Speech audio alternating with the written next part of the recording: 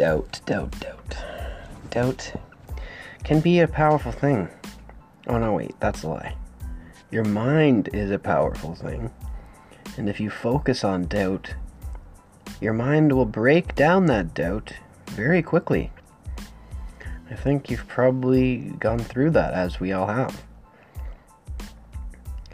Doubt can make you break down a scenario to an nth degree that you might feel so crippled you won't even do that thing. But what if we told ourselves the truth? You know, the truth is, we don't know what people are going to think about this thing that I'm going to release. We don't know how people will feel when I release this thing. You might get a general sense of what you think people might feel, but ultimately you really don't know. So, unless you take that leap of faith and work on and release whatever you have in your mind to release, then you'll never find out. So, what are those things that you're already doubting in yourself? What do you doubt? Is it a rightful doubt?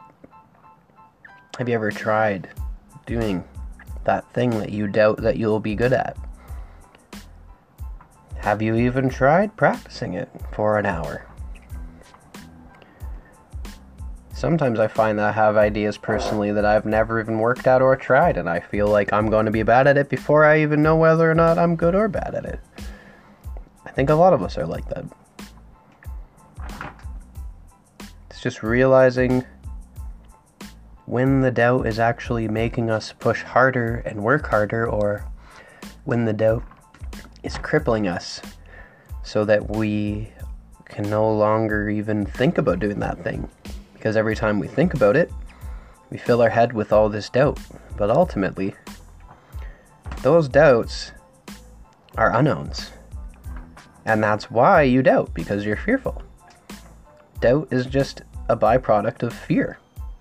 You're fearing that thing might not be good enough, or you might not be good enough.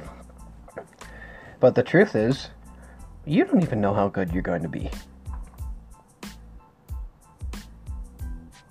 But I could tell you right now, if you practiced 15 minutes a day for 10 straight days, and you see any improvement, you probably immediately disproved most of your doubts, because you were able to, get past those first steps, or, harden your fingers up so you could play guitar, or, go on a bunch of walks so that you can be able to run, or go on a period of, maybe you have to break down your own thought patterns.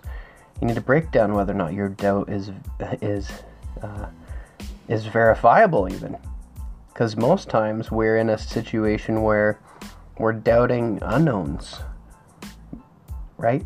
So let's question our doubt.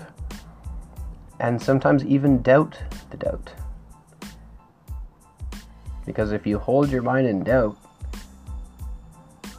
you won't be able to get out of it. But it's solely because you're focused on the doubt. If you focus on trying to disprove the doubt, you're going to get somewhere.